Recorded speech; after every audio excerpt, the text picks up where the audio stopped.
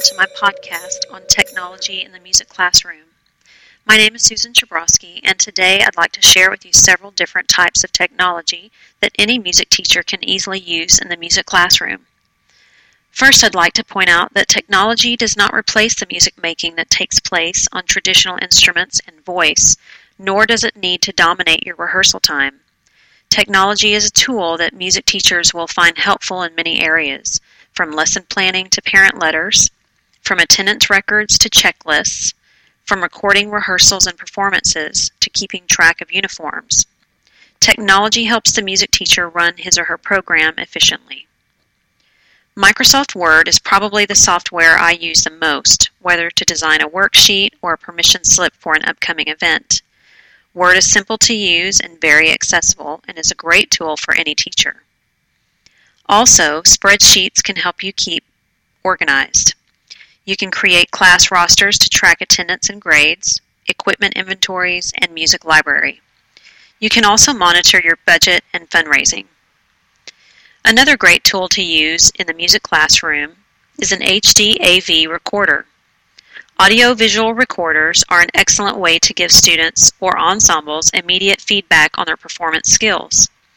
Students can also use them for self-study and evaluation. There are many websites that can enhance instruction in the music classroom. If you want to find a site to supplement a specific topic, like music theory, you can type in a search for your topic and numerous sites will pop up. For a list of several excellent sites, check out the PowerPoint called Teaching Music with Technology on my blog, Tech in Music Today. You can also use apps in the classroom to fit just about any musical need you might have. For instance, I use an app for Android called G-Strings almost daily. It's a tuning app that's great for performances when a piano for tuning is not available.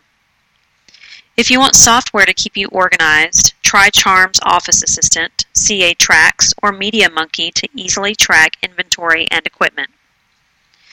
Lastly, there is some great music publishing software available for students and teachers who want to print original music, and music editing software for those who want to create or mix audio tracks.